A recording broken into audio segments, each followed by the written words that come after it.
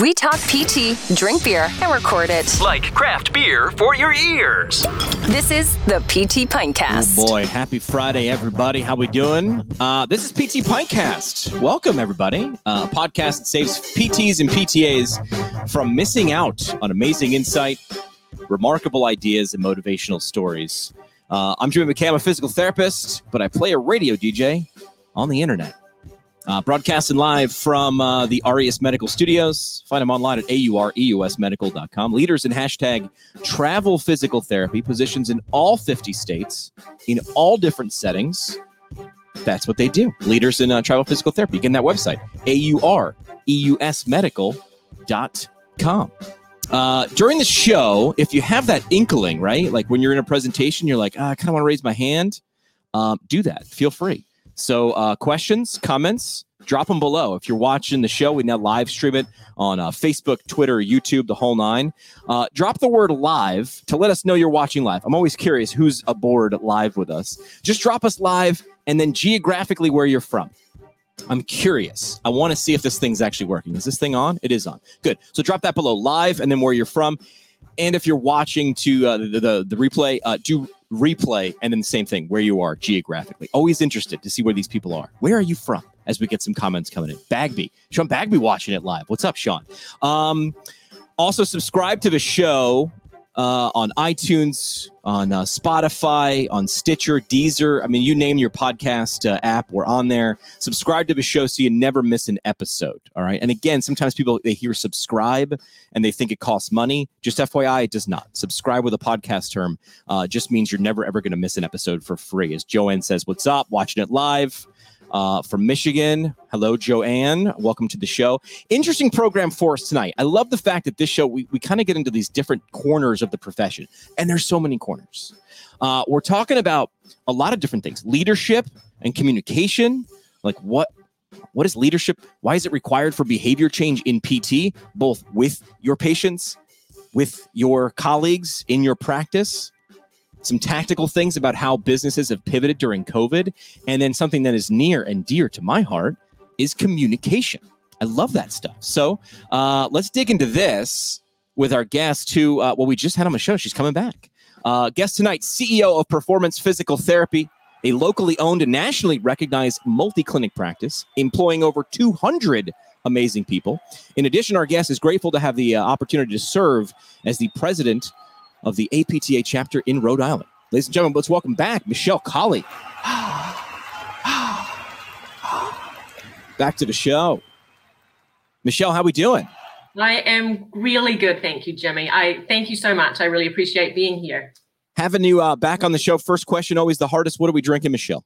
Well, it's Friday night, so tonight's a little bit easier than last time. So I am drinking a margarita with my favorite Casamiga. It's a shame the bottle's almost finished, but some Casamiga tequila, some fresh lime juice, and some Concho. How about that for Friday night? That's Clooney's hooch, huh? It is. Yeah. How do you not trust something put out by George Clooney? You have to trust Clooney. I know. It's all absolutely. I'm doing, because we're in the spirit, right? I'm just doing Corona. It's a Friday night, and I figure why not embrace the current pandemic? It's been a long week or half a week that feels like a month. So I feel like this is it's going to be very cathartic to like just drop some weight off the shoulders. Like, what are you doing the last couple days? Because you've been ramping things up in terms of like meetings and whatnot, like stuff with your practice while the whole election results things are going on. So is that a good distraction, I'm guessing? It's a really great question. Yeah, it's a fascinating time. I think the election adds a whole level of stress to every individual on top of what they're dealing with COVID.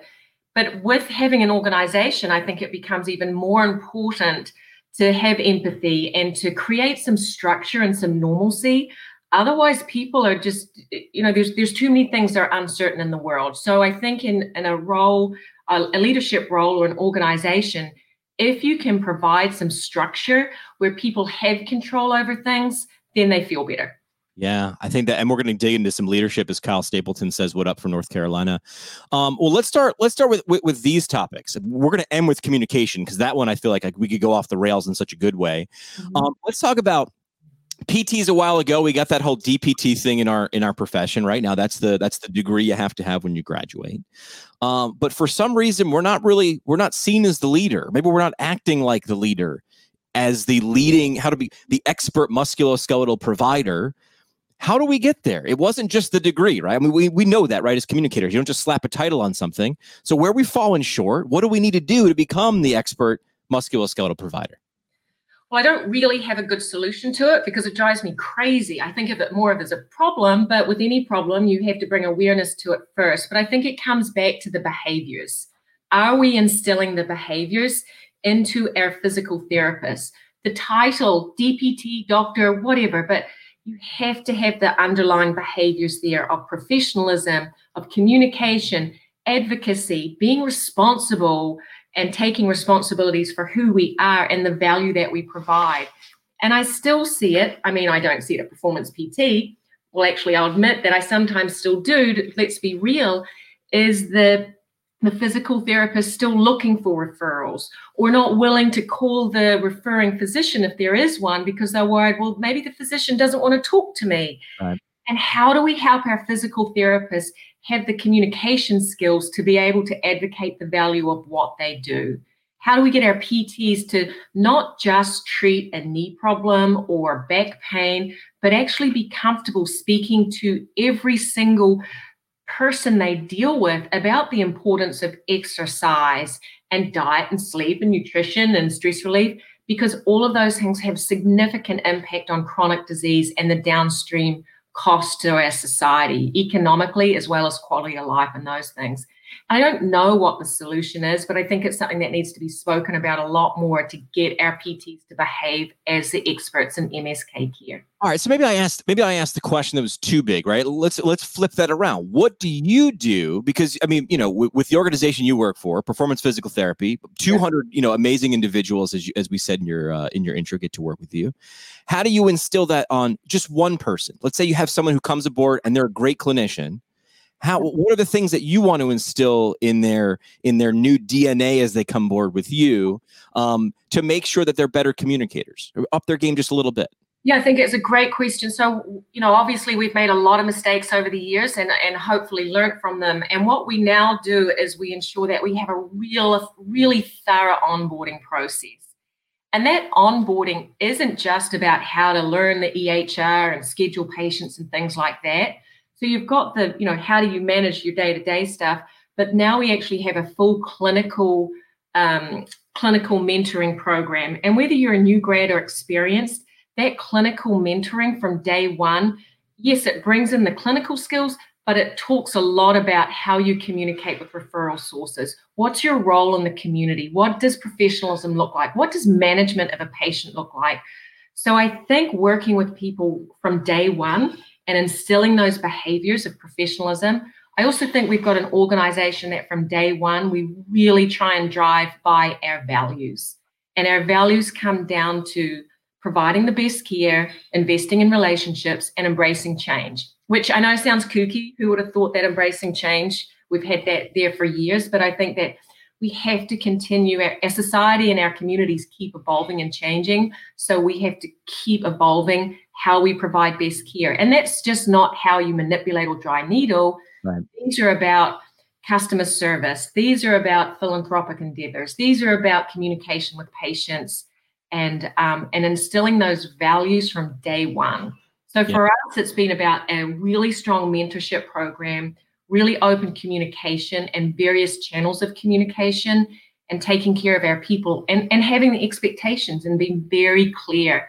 These are our expectations of how you treat other people. It sounds like a lot of the basics. And if you get away from the basics early on, that the complicated stuff doesn't seem possible. And also, like, I want to focus on something like that you said a second ago, which was education. Like you said, listen, where the bathroom is or how the EHR works, like that's important with onboarding, but also how we communicate. This is how we do things. This is how we communicate. And, it might sound hokey to bring up values, but if I don't know what we stand for, how do I know how to act, right? Those are expectations. If I don't have expectations set for me for a leader, I'm constantly wondering, am I doing the right thing? If you give someone values and good expectations and then put them in a situation where they're completely lost, they just fall back on those values and expectations, they can make a great next decision. Exactly. And I'm old compared to all the young people out there. I mean, I'm 49, so I've been around a while, but 20 years ago, I thought that values were kind of stupid. But the older I get, the more I realize that these values are what helps people know what are the right behaviors. I would love, and I sometimes do, to destroy our handbook and our policies and procedures and all of that. You don't need any of it.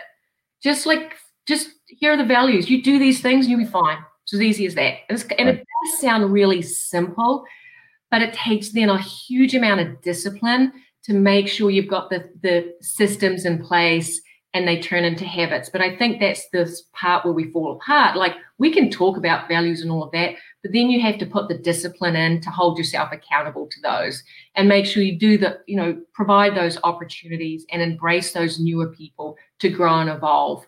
And don't just say you're going to do it, but really do it, and then have surveys and get feedback and measure it. If you're not measuring it, you're not doing it. And again, we've all heard those things before, but it's really true.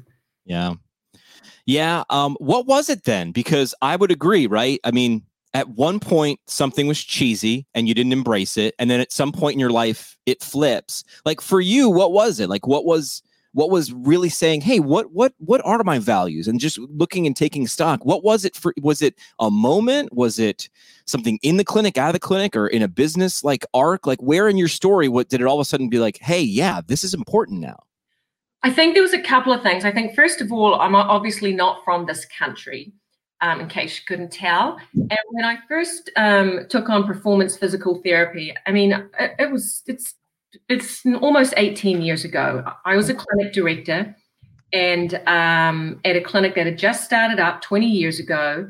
And the original owner said, I want out. And I was actually 8 months pregnant. So I was a little loopy when I was pregnant. And I'm like, yeah, I'll buy the clinic. Because they was like, I'm like, I'll do it. We were 16 employees.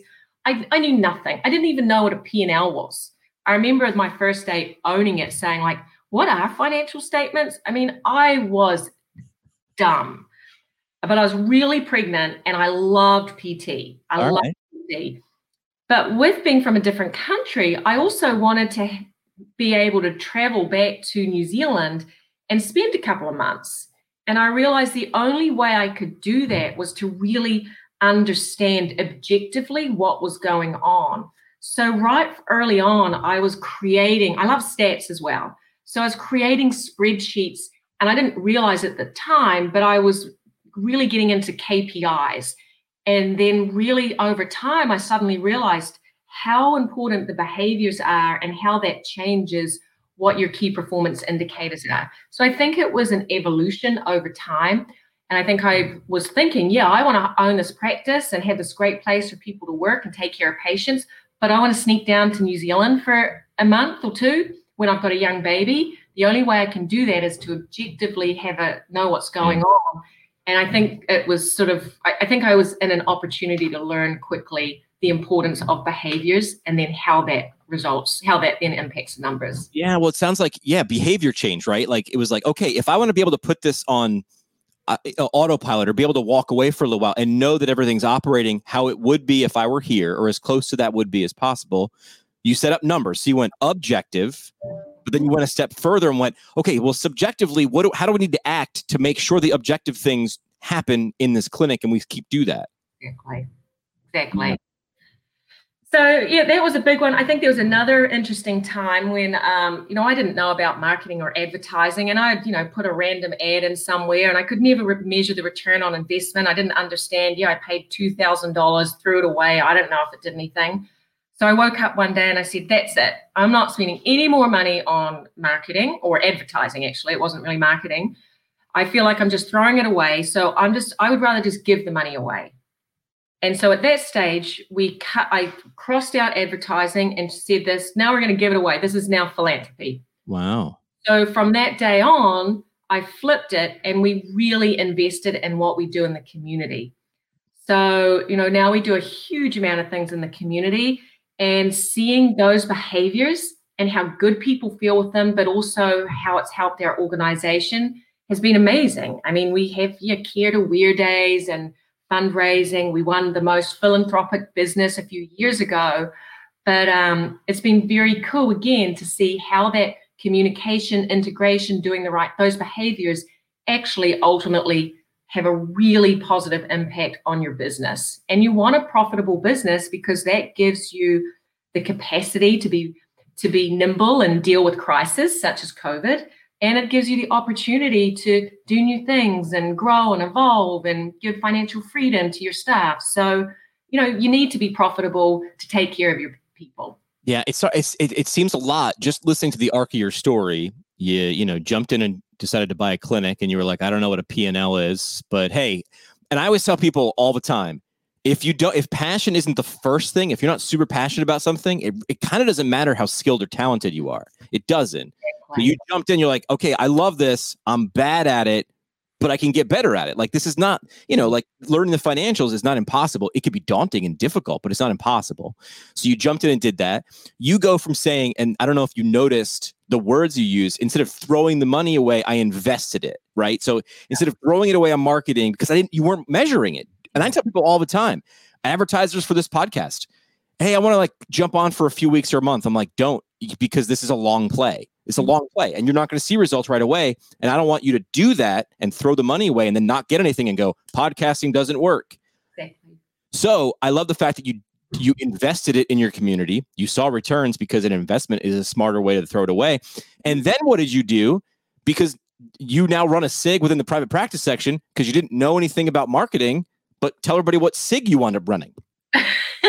Yeah, I'm the president. I'm the chairperson for marketing and PR. So and I love the marketing, because it is communication. Right.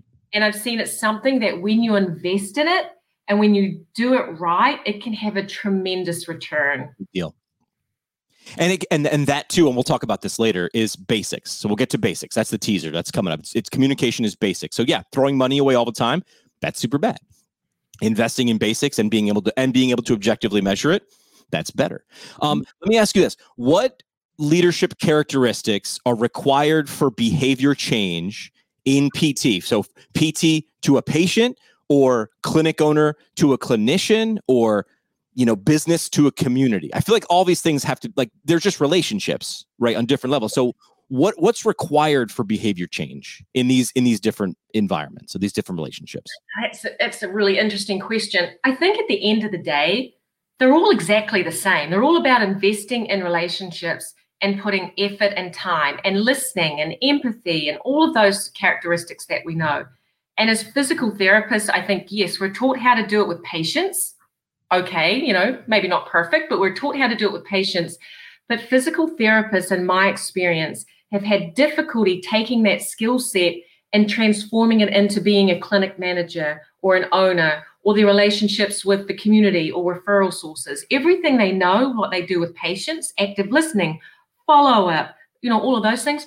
You stick a fancy orthopedic surgeon in front of them and they freeze up. And I'm like, it's exactly the same. It's the same thing. You have to put the work in. You have to follow up. And I don't know how to help our PTs. Well, I think I know. I don't know how to help. Well, I try to. I keep trying. Is that the same skill set that you have with your patients?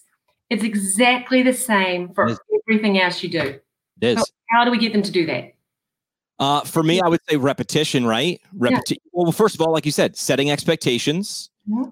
When people are anxious, and I consult people in communications in my day job with Fox Rehabilitation and just kind of anywhere, we're friends. And this is from the book, Negotiate Like Your Life Depends on It.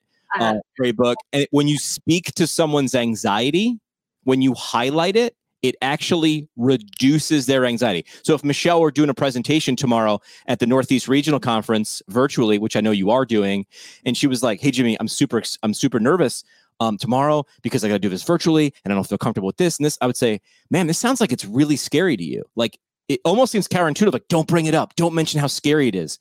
But we know from research that actually bringing it up, this is from a FBI hostage negotiator. So trust me, this dude wasn't doing anything to put anybody on edge. When you speak to someone's anxiety, it actually brings it down because you've taken the monster out of the closet and you've said, here it is. Let's talk about it together. I think that's number one. I think it's a great point, and I would highly recommend anyone to listen to that book, because I think even as a PT, it makes you be a better communicator with your patients.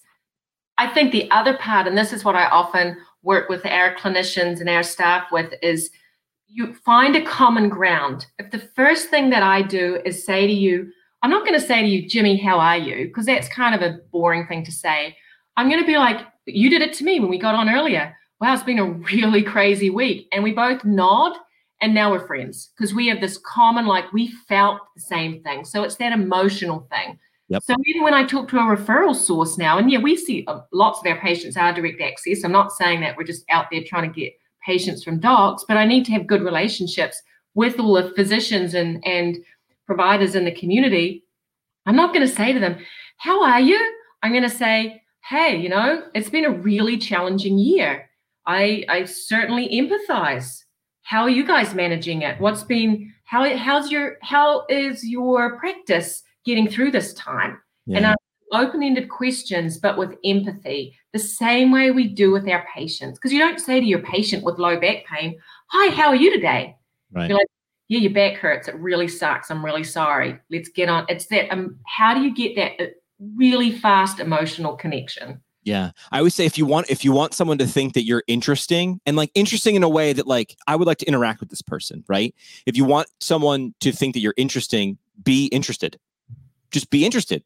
Like, how's your week going? Like, man, this is a long week. Like, as we watch the news and just spin around this news cycle, that's again, speaking to someone's, speak the anxiety, speak about the elephant in the room. It brings it down, but it also opens them up like, and then I will also add this, asking a question and giving people enough time to actually answer. Like, especially, I don't know, is this an American thing, or is this like, hey, how you doing? Good. How are you? Like, no waiting. Just like it's a cliche. Is that just an us thing? Yeah, I don't know the answer to that question, but I don't know. Or is it a generational thing, or is it evolved? I'm not sure. Do they do that in New Zealand? Well, I haven't lived there for a long time, and I can't. Who knows when I can ever go back now too with COVID? Sure. Yeah.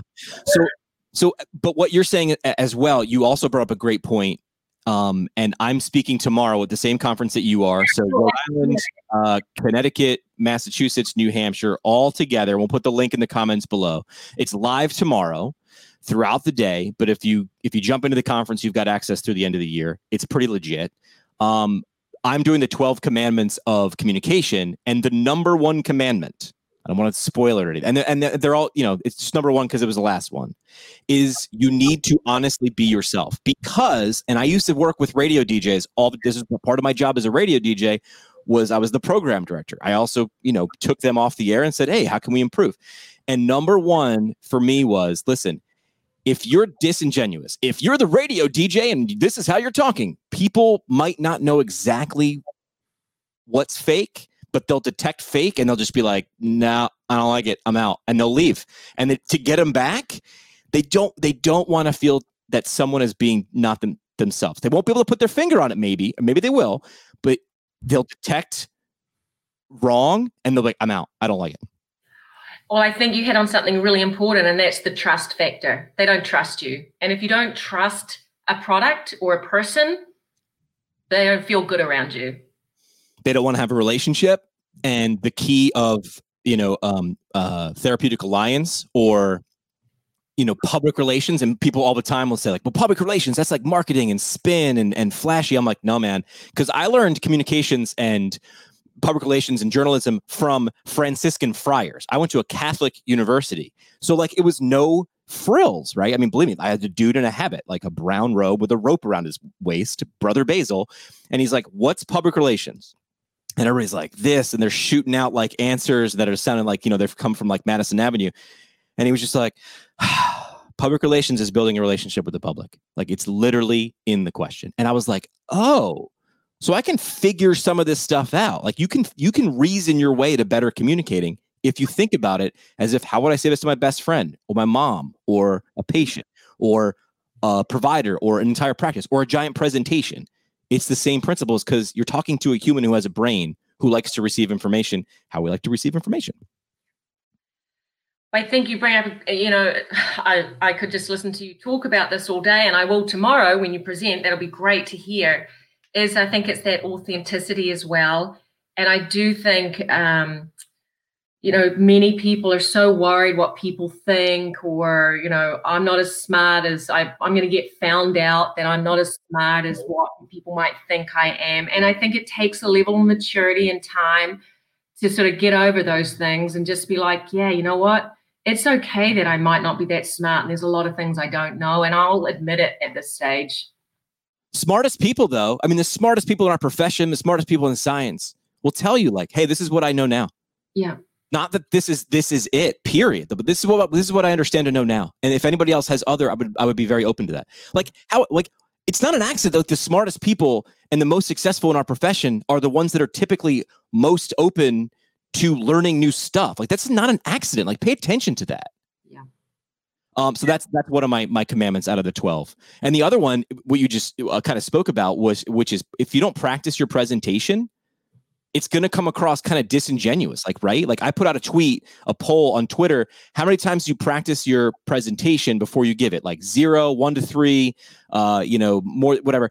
And most people 0 and they wing it, or 1 to 3. And I bet you if I deep dove into that, those 1 to 3 times is like looking at the slides and saying it to yourself. And I'll tell you this from experience, from 15 years in broadcasting, and I'm pretty damn good at winging stuff. That is not actual practice. Thinking about it in your mind is not doing an exercise. It ain't doing it. It's not it. It's 0 reps. So I bet you a lot of those people who said 1 to 3 are actually a 0. I don't know. That's my guess. But yeah, I'm pretty good at talking. I got 3 bullet points to talk to Michelle about tonight. Broad. But I bet you we could talk for 45 minutes, right?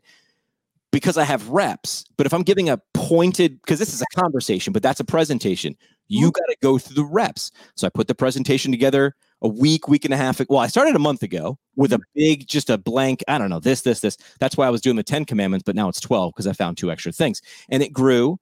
And then like about 4 days ago, I started putting the slides together. Okay, now what pictures need to go? A lot of people do it the other way. They put these slides together, then they're, no. Your ideas are more important. That's why they asked you to present. Trust me, man, it ain't your slides.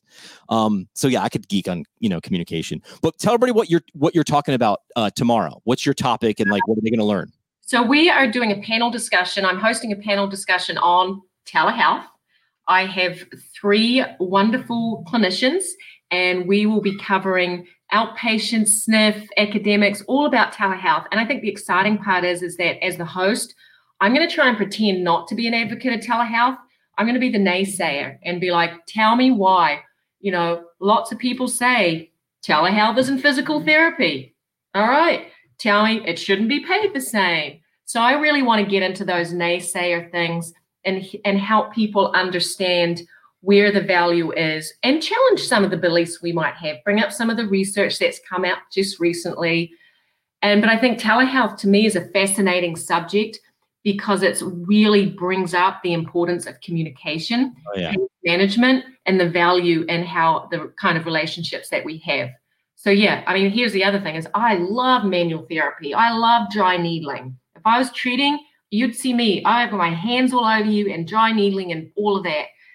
But over the years, I've come to respect that stuff's easy to learn. Just like I learned how to do the finances, that communication part is the valuable part. And that's why I think telehealth is so important, and we'll continue to advocate for it as being a really key access point to care for our patients. I like that. I like how you're doing exactly what I mentioned before, right? With what they said in that book, which is you're speaking the anxiety. All right, telehealth's great. Tell me why.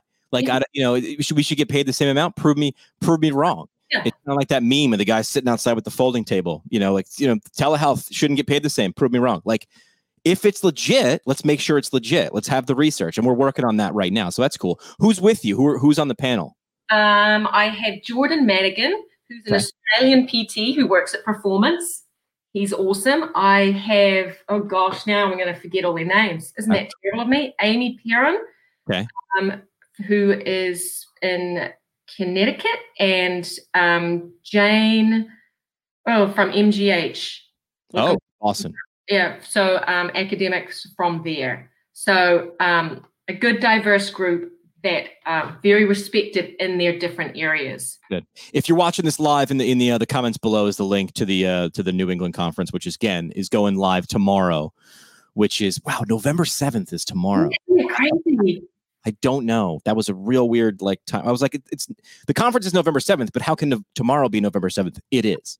But if you're listening to the replay or listening to the podcast, we'll put the link in the show notes. The content is available recorded through the end of the year. So go in there and turn this into your morning commute CEU sort of deep dive and just listen to to and from. You use it as that. Let's talk specifics on pivoting during COVID. Pivot is a good word. I'm trying to think of a better word, which is complete revamp or complete pulse check. Let's go micro. How did you do it at Performance? Like, what are I'm sure there's a lot, but what are some of the big ones that you'd want people to hear so maybe they can learn? Well, it's been interesting because I've had to reflect lately because I'm doing my paperwork for PPP loan forgiveness. So in some of that, you kind of got to go back and sort of attest to what happened.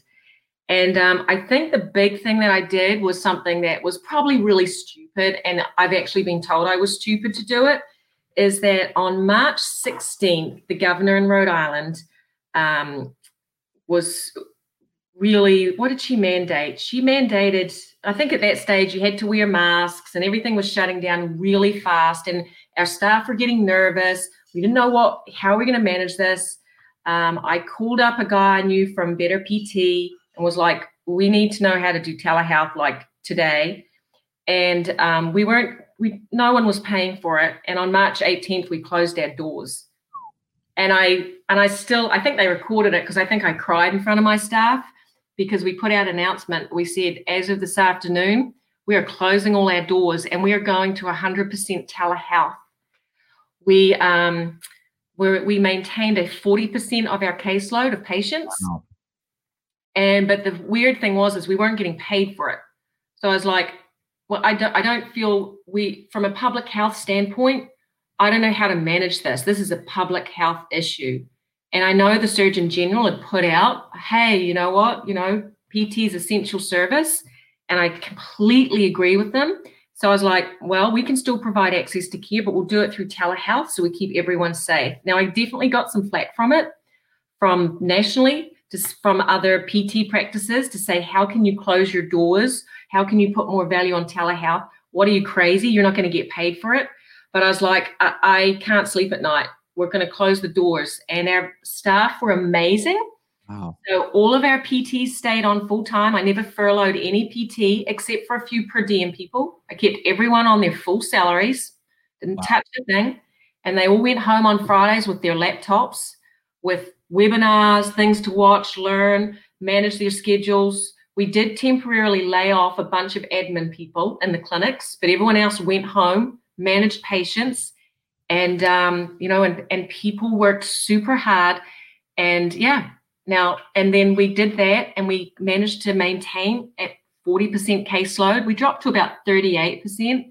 And then within 3 to 4 weeks, once we figured out how to safely reopen, we started the soft reopen and gradually bringing people back. Oh, good for you. You need some kudos on that because that's I don't know. I'm trying to think of a parallel. Like one day you're doing physical therapy one way and the next day it's Friday, grab a laptop and watch a webinar. And on Monday, you're doing it completely different. It's like, and tomorrow you're an astronaut, but you're a physical therapist, but on the moon. So it's similar, but by the way, completely different. Yeah. Yeah. It was crazy. And I could never do this without having an incredible team. The hours and the coaching and the talking to with our staff and our senior leadership team. I mean, we didn't do anything for that. Right. But it was like that for everyone. It was really amazing to see how our staff managed it. And then to see us come back in and we're back. I mean, we ramped up very quickly in the clinics, but with very strict guidelines. And, and I'm excited at this stage. We're still big advocates of telehealth. I see the winter coming. I think it's going to get really bad again. Yeah. Well, as today we're talking, we keep setting records, right? Like it was 120,000 cases.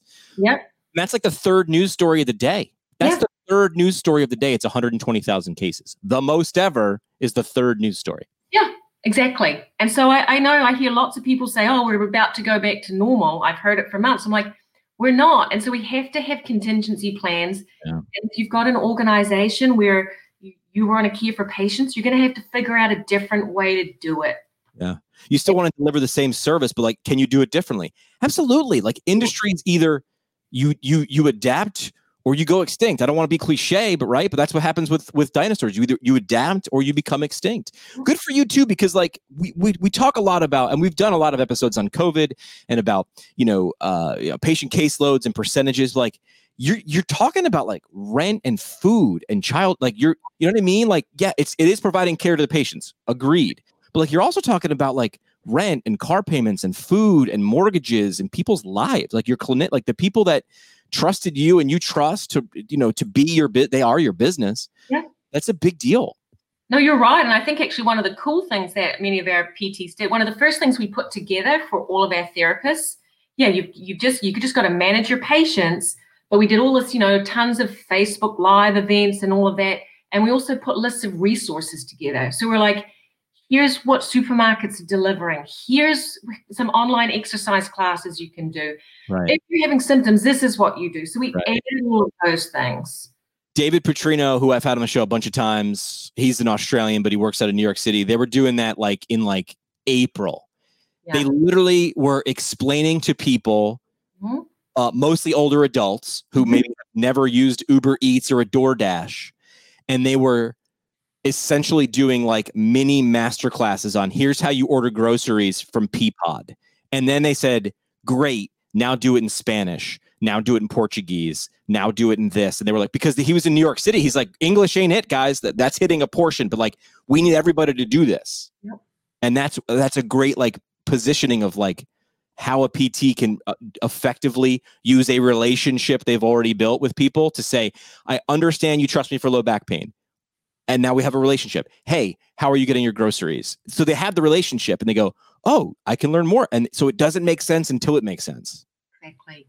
We had a couple of our PTAs because they weren't doing telehealth. We don't have a lot of PTAs, but what we did with them I thought was cool is we had them, they all had their phones. We said, here's all the Medicare patients that we've seen in the last year. Just call them. We don't want to see them as patients. I mean, if they need it, but you're going to call them and say, hey, remember me? This is who we are. We're checking on you. Do you need anything? Big deal. That's it. And we did it for hundreds and hundreds and hundreds of people. What does APTA say, right? We want to transform society. Yeah. So we're looking after society. We're trying, in our little corner, like what can I, what part of the driveway can I shovel when we've just been dumped on? All right, well, I can do this. So do that. Do that when you can. But good on you for empowering those people to do it. Well, this is our value. Like this is something we value. So do that. And so our purpose at Performance, empower our communities to lead healthy, happy, and fulfilling lives. So that we just keep saying that. Like, what can we do in a pandemic? Which is kind of in our scope of practice. What can we do to play our part?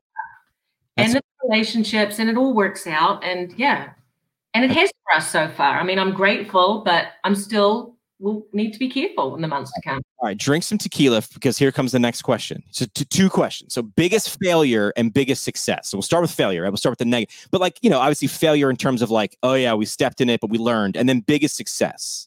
Like what were those? In regard to COVID? Yeah, because that's the big month. That's the big month in the room. Biggest failure with COVID. That's really...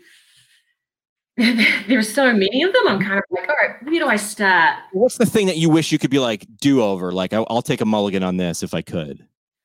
I think we did a good job with communicating. However, you can always do better. I always think that communication is one of those things you can never be amazing at, just like time management. You can always do better. Yeah. If I was going to go back in time, I would have started like the town hall meetings and the all of those kinds of the variety of communication platforms. I would have done that earlier. So we would say like, oh, we'll just do a live Zoom thing. And then I'd realize afterwards that half the people didn't have the bandwidth to listen to me anymore. They wanted to read it. So then I would put it in that. So it took me a while to realize that you can't just have one communication methodology in a organization. You have to have a written, you have to have a newsletter, you have to do Facebook, you have to do that. I mean, you have to have multiple different ways to meet your people where they're at. Oh, look at you, number 7. Number 7. You have to have, like, the average person, the rule of 7s, right? If people haven't heard this, you've got to touch a person about 7 times.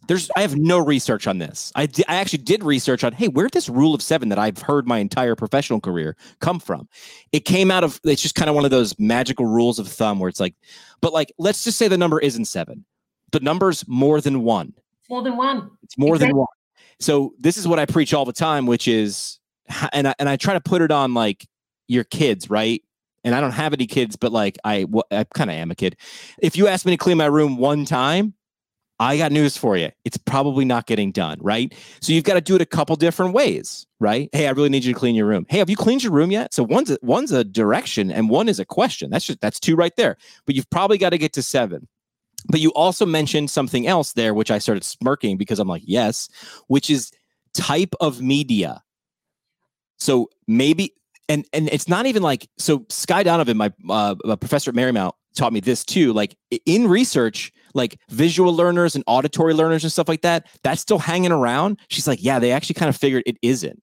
And I was like, what do you mean? I consider myself, this. And she goes, well, think about this. If I said, I'm going to teach you how to drive, but you're an auditory learner, do I just tell you how to drive, but I never put you in the car? Like, no, like, so what I'm getting at is what I need you to do is dependent on the type of media. So that's how we do it. So, but yeah, why are we recording this via video? Because some people want to watch this for a video and some people want to hear it a podcast, and the podcast is broken down into show notes. And that's a little bit of a synopsis. And then I break it into little clips on social media. So like you need to hit, because I'm trying to hit that number 7 and I'm trying to do it a bunch of different ways with pictures and graphics and little video clips. Like this works inside of a business the same way because you're still talking to people, period, hard stop. Great points, Jimmy. And I think that if I could change one thing about how I dealt with the start of COVID, I wouldn't have just relied on, hey, we're going to do this town hall style virtual meeting. I would have attacked it from 7 different modes at slightly different times to meet our people where they're at, rather than me thinking, yes, I think they should take the time to listen to me. Right. Now, the town hall idea is a good idea, though. Like, it is a good idea. Do that. Yep. But also, I hit 50% of my audience. Great. I also missed 50% of my audience. Okay. How can we hit them?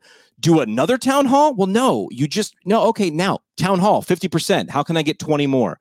I'll do it as a blog post. I'll do it as graphic, whatever. So that's a good example. All right. So if that's your failure, that's a pretty good failure. Like that's because I think that's a common one. So thing that you're most proud of with you and your team, like what was it? What came out of it? I think I was, I'm pretty proud of the fact that we pulled off the telehealth thing. Yeah. And then we ultimately got paid for it. And I think we had the first private payer here. Blue Cross in Rhode Island was the first to verbally, the day after we went live, I was on the COVID task force on this national call, also speaking to our Blue Cross rep. And he was like, we're going to do it, Michelle, we're going to do it. And I'm like, yeah. And it was kind of the start of helping us see how relationships and advocacy can actually work. Yeah, exactly. And I found that really a wonderful gift during COVID. I know we sometimes aren't always happy with our payers, but I've always made a point to have really good relationships with them. And so we can have really frank conversations, and it's been really helpful through this challenging time. That's a good point that I don't think I've ever even thought of, which is like, man, yeah, relationships with payers. Like we like to paint them as the bad guy all the time, right? They don't get it and they don't pay. But like, you can bitch about it. We can bitch about it together. It doesn't do anything. What can you do to move the needle 1% in your direction? I don't know. Build a relationship. Build a bridge, not a wall. Exactly. Build a relationship. And then you have the opportunity when the time is right to help them truly see the value of what we do. Because that taps into, why aren't we paid enough? Because we don't have any relationships with payers. We haven't shown our value because we're in our little silo going, I just want to treat patients and we're really great. But we have to open up our communication methodologies and ways we do it with a much broader group. dare we say, ruthless communication, as Sky Donovan chimes in on Facebook. She says she learned the hard way. This is a great lesson, why I wanted to bring it on the screen. She said she learned the hard way. People have to be ready to receive the message.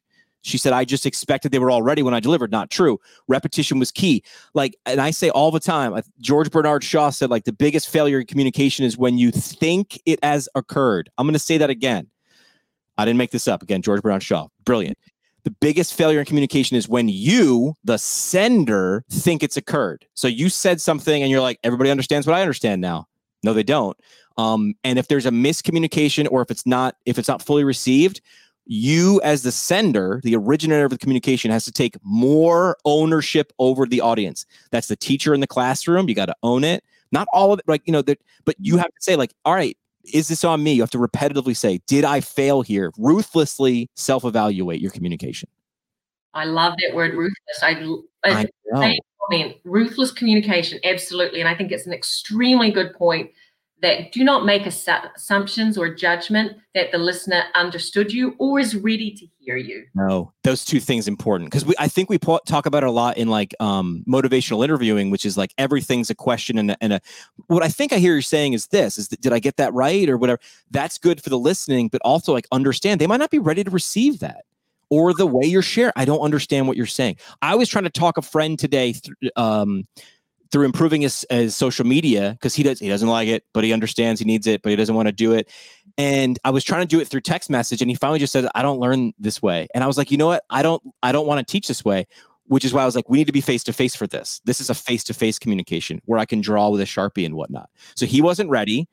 It wasn't the way I preferred, and it wasn't working. And we both got frustrated. I was like, dude, let's just get together, have a beer, and then we can do this.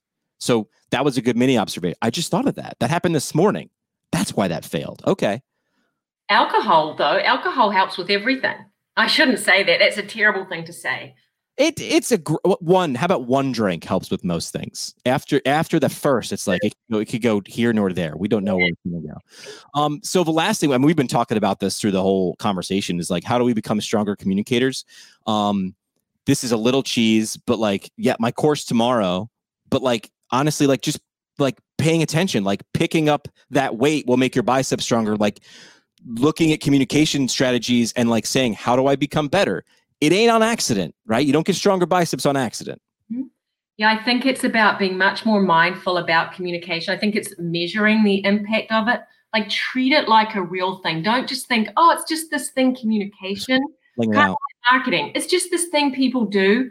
Like, no, measure the responses of the people who heard you speak. Do surveys and see if they heard you. How many people showed up to the event, and get feedback from people and do specific tactics make plans. Like in the next 90 days, I'm going to do these things and reach this goal. So this is a lot about time management and execution, but treat communication like a real thing. I mean, I honestly, Jimmy, I mean, I'm sure there's plenty of people who are going to listen to me now. And I've had people say to me, they're like, you've got a lot better. 10 years ago, if you put me on something like this, I'd have been sweating. I wouldn't know what to say. People would say, why are you putting yourself in those positions? And I'm like, because I want to get better at it, because it's really important if we want to deliver great care to our community. So I have to be a better communicator. I have to be better at public speaking. I have to be able to get up in front of 200 people or 500 and speak. And I'm not saying I'm an expert at it now by any means, but I used to be a sweating, shaking mess. And people would say, why are you putting yourself through this? I'm like, because it's really important to be better at this if I want to reach the goals and want to be able to help the community. It's a real thing. Yeah. My first time on the radio was on a 3,000 watt college station in St. Bonaventure, New York. So like about 9 people were listening. It was midnight to 2 a.m. the first time I ever was on the radio. And I did my first mic break, played my first song, went to the bathroom and vomited. That was the first mic break. And it was nerves. I'd been thinking about it all week. And I was like, I'm going to college to be in radio. And this is it. Do not screw this up, because you're in the big time now, baby. I was in a town of 3,000. Like, but to me, it was built so much in my head, and literally went and vomited. And then I was like, all right, well, it can't get worse than that, right? So let's go do this again. And the second time I didn't vomit, I was like, well, there's a victory. But yeah, flexing that muscle. I got a colleague, Julie Vazone, and she works with Fox Rehabilitation, and she will tell you she doesn't like giving presentations, but her role at Fox is to give presentations. And she's really, I mean, she's great. One-on-one, lights out. Like, she is calm, cool, and collected. It's when you put her in a room. So what did Julie do? She said, every big presentation thing, you have to put me up there. And I was like, wow, bold. And has she gotten better? Yeah. Is that a shock? Oh my gosh, you flexed a muscle and it got stronger. Is she a pro now yet? No. Is she done? No. Is she coming off the stage yet? Also, no. Yeah. So. Exactly. And there's books and there's ways to learn about it. I mean, I'm not a reader. Everything is on audio books. So, I listen to everything. But I took courses. I learned, here's how you put together a presentation. Right. Here's how you communicate with people. And I think that to piggyback off, you'd asked earlier about what we do with our staff. I talk to our staff, like, when you first meet a referral source or someone in the community, right, what do you say to them first? What do you think about? A friend of mine, Scott Wick, who specializes in marketing at Therapeutic Associates, always had this great tip, which I love, is like, when you meet someone for the first time and you're a little nervous, say nothing, but look at them and think to yourself, what is something you like about that person? Now, you don't have to say anything to them about it, but as soon as you think, oh, I look at Jimmy, I like your glasses. If I'm thinking to myself, I like your glasses, they look good, automatically my own body language changes. I feel a little more relaxed and I become a little bit more authentic.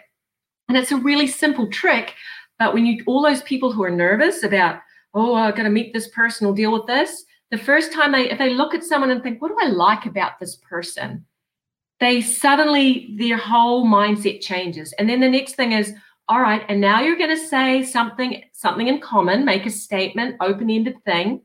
And now you're going to tell them why you're here or what you want. Like, there is a science to it and there is a way to work with it, but you got to learn it and you got to take time with it.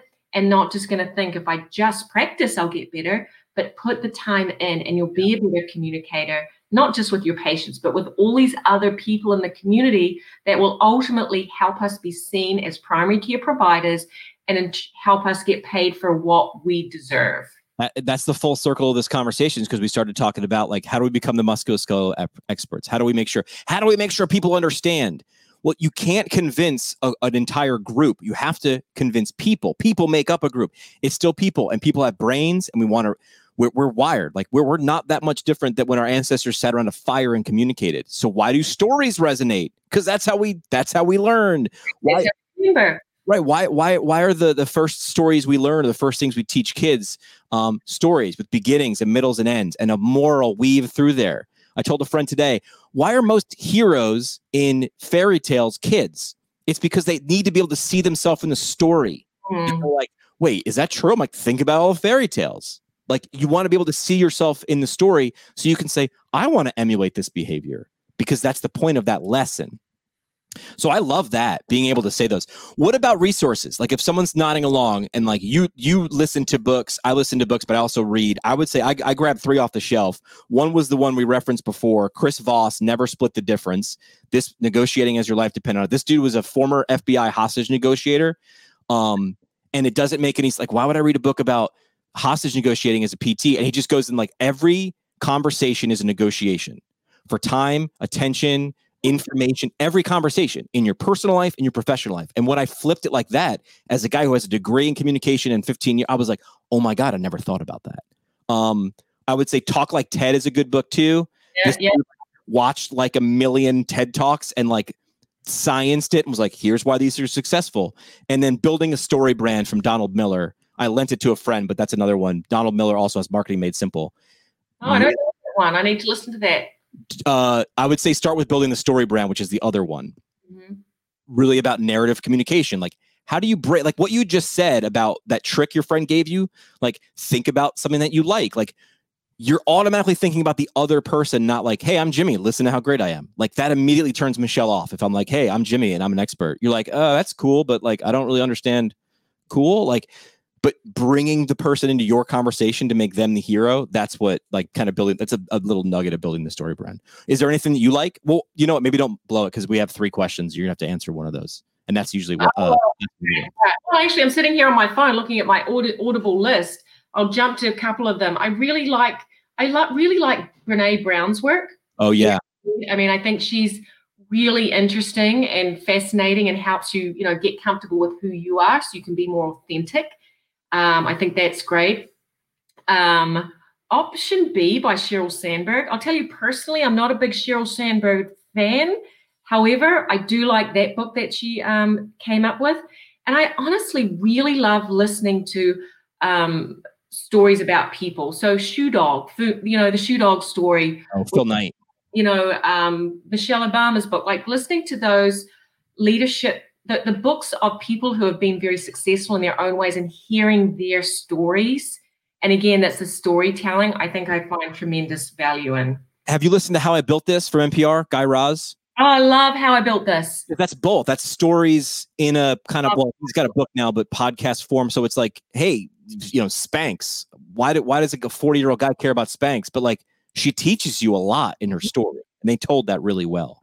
All right, tomorrow live, you're doing that panel discussion, telehealth, where you get to play the devil's advocate. That's got to be fun too. Where you're just like, I don't know, prove me wrong, poke the bear. The message, the link is in the comments below if you want to head to the Northeast Regional Conference again. Get it live tomorrow on November 7th, or you can listen to those recorded through the end of the year. I'm excited. I'm doing again the 12 commandments of communication. It might be more by tomorrow by the time I actually get the stage here in my living room. Welcome. That's what I'm going to open with. Welcome to my living room. Are you ready for 3 questions? I think so. Good.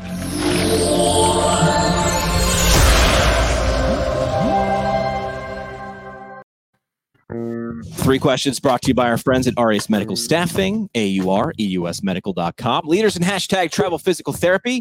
I don't know, do what you want to do, which is be a great physical therapist or physical therapist assistant, where you want to do it. And by where, I do mean geography, like they have positions in all 50 states and DC, but also like what setting. Because a lot of times people will be like, oh, it's just outpatient ortho. And I'm like, it's not actually. I thought it was too when I was a student. So check out what they have to offer, AUREUSmedical.com. Go there, AUREUSmedical.com. 3 questions. You're no stranger to this one. So first question is a where question. You're in Rhode Island, but once it's safe, I'm prefacing it, once it's safe to travel and approved, where in the 50 US would you want to go, but you haven't been yet? Well, last time I was on the show, I mentioned Colorado and I said I wanted to get high, but it wasn't. It was because I wanted to be in the mountains and hike and snowboard. It wasn't for other reasons. But I would say I'd like to get back to Vermont even now, Vermont, and go snowboarding. Why not? It's the good time of year to do that. They just got some snow just the other day. Yeah. In early November. Second question is a what question. So similar to book, movie, podcast. What's something you'd suggest for the audience that has value that you like? I'd suggest you actually listen or read Top of Mind by John Hall. Top of Mind, it's really about relationships and it has a marketing spin to it, but it's how do you stay top of mind? And I think that's really important for our profession, for all of us. When someone says, how do I move better? You want them to think, I see my physical therapist. All right. That's on the list for me then, because I was just having conversations about this, right? Like if I said, Michelle, how tall is Mount Everest? Like, what would you do right now if I threw that at you and said, I'll give you $100 if you can tell me in 30 seconds? I'll Google it. You'd grab your phone, right? Yeah. In a year or two, we're going to get more custom. And I got like 7 devices in my house named Alexa. Oh, yeah. So, but here's the thing, right? When you Google it, you're going to go, you're going to look at the first 2 or 3, right? Yep. Those devices, it's one response. It's binary now. You are either the response or you are not the response. Oh, what a great point. Top of mind is now on my list because how do you get top of mind? Because it used to be like, you need to be on the first page at least for Google, right? Which is hard, but possible. But now we are binary. You are the answer or you are not the answer when we start to go. Wow, what a great point, Jimmy. I love that. Scary, isn't it? Yeah, it's scary. I don't think we're there yet. And I have a lot of these devices, but it's going to happen, right? It's going to happen. Voice is the way to go. So that third question is, Who question? Who's someone in the audience should know more about? Another good question. I'm going to say Mike Horsfield. I'm going to do a shout out for my friend Mike Horsfield over at Rock Valley. He just became new president for PPS. He did. Congratulations, Mike. Yeah, he did. And he has been really instrumental at doing a lot of peer-to-peer work and a big KPI project for PTs and practices so they can be more successful. But he's just a great mentor, a very good friend, and a huge advocate. And I think he will serve our profession really, really well. How long is a term for PPS? Is it a year? Multiple years? It's 3 years. Yeah, 3 years, I think. Yeah. And he's a terribly nice guy. I mean, there's a lot of nice people in PT, but like he's I don't know. I met him like 2 or 3 times. Just a terribly nice guy. He's a terribly nice guy, exactly. And he's funny. Yes. And he's authentic. Yeah. And he's an incredible listener. And all he wants to do is help people. He is so passionate and humble. All of those attributes that you just like him. That's it. All right. That's 3 questions. Mike Horsfield, expecting good. We got to get him on the show. Yeah, you should. Absolutely. Put in a good word for me. Yeah. 3 questions brought to you by Aureus Medical Staffing. Again, aureusmedical.com. Last thing we do is the parting shot.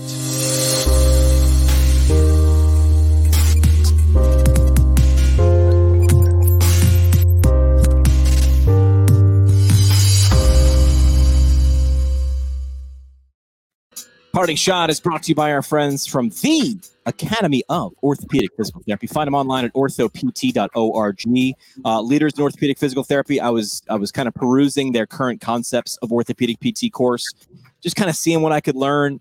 It's in depth. This is really the course you want to take if you want to take the OCS exam, a great prep course. And I was just looking at the reference list. That alone is going to give you a wrist cramp as you scroll through that thing. So it's in depth. I mean, this is the current stuff. That's why it's called current concepts. See what they did there with the name? So find it online at orthopt.org. A lot of different independent study courses there as well. Parting shot, Michelle, your last chance for the mic drop moment. What do you want to leave with the audience tonight? What do I want to leave? I just want to really say, be brave. We all love our profession. So have the courage to be authentic and brave and put yourself out there. And you really got nothing to lose. Yeah, honestly. I mean, I'll say this too. I'm guilty of this as well, which is like I was putting my presentation together for the Northeast Regional Conference. And I found myself falling into the traps that I tell people. I was like, well, I don't want to make this too fun because I want it to be serious. And I was like, hey, they asked me to speak.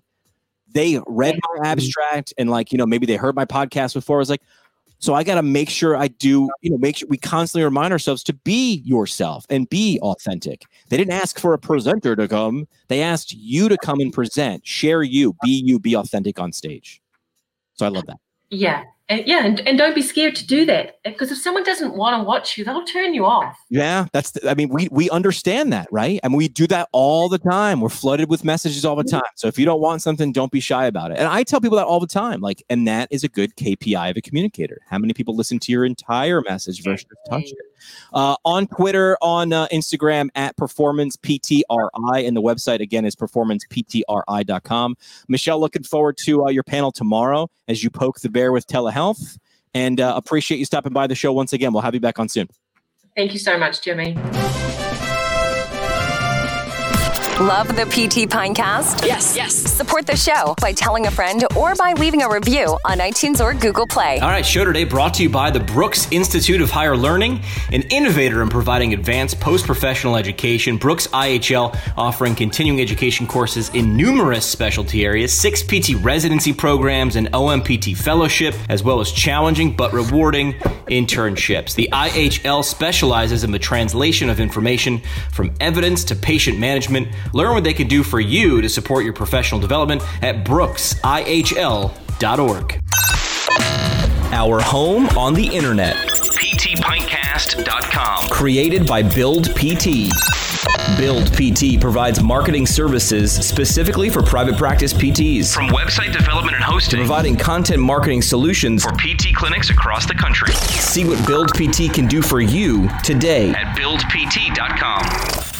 The PT Pinecast is a product of PT Pinecast LLC. It's poured fresh by me, physical therapist Jimmy McKay. Ingredients are sourced by our Chief Connections Officer, Sky Donovan from Marymount University.